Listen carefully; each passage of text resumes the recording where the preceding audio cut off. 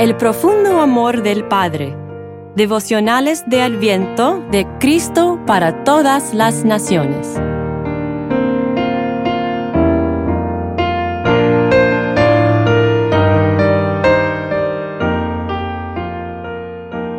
...19 de diciembre... El buen camino. Escrito por Melissa Salomón. El texto para hoy lo encontramos en el Salmo 125, versículos 4 y 5, donde dice: Señor, bendice a los que hacen el bien, a los que son de recto corazón. Pero castiga, Señor, a los que se apartan de ti, recházalos junto con los malhechores.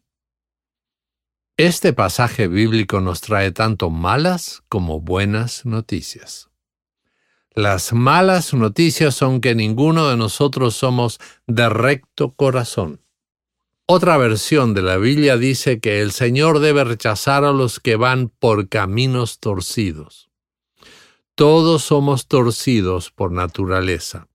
Nos engañamos a nosotros mismos si pensamos que podemos ser buenos por nuestra propia voluntad o esfuerzo.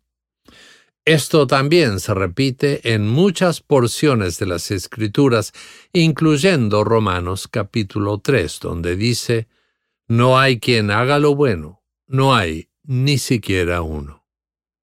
Las buenas noticias son que cuando confiamos y seguimos a Dios, Él endereza nuestro camino torcido. Él nos salva y nos capacita para vivir una vida recta y nos lleva al arrepentimiento diario y a la entrega a su amorosa bondad. Él nos hace hijos e hijas suyos. ¡Qué sublime identidad tenemos en Cristo! Mientras preparamos nuestros corazones para recibir a Cristo en esta Navidad, recordemos honrar al Rey Jesús, quien a través de su nacimiento, muerte y resurrección venció la muerte, enderezó nuestro camino torcido y nos acompaña por el camino angosto. Él no rechazará a un corazón humilde que reconoce que todo el bien viene de su mano bondadosa. Oremos. Padre Celestial, gracias por enderezar nuestros caminos. Oramos para que tu Espíritu Santo continúe recordándonos que dependemos solo de ti.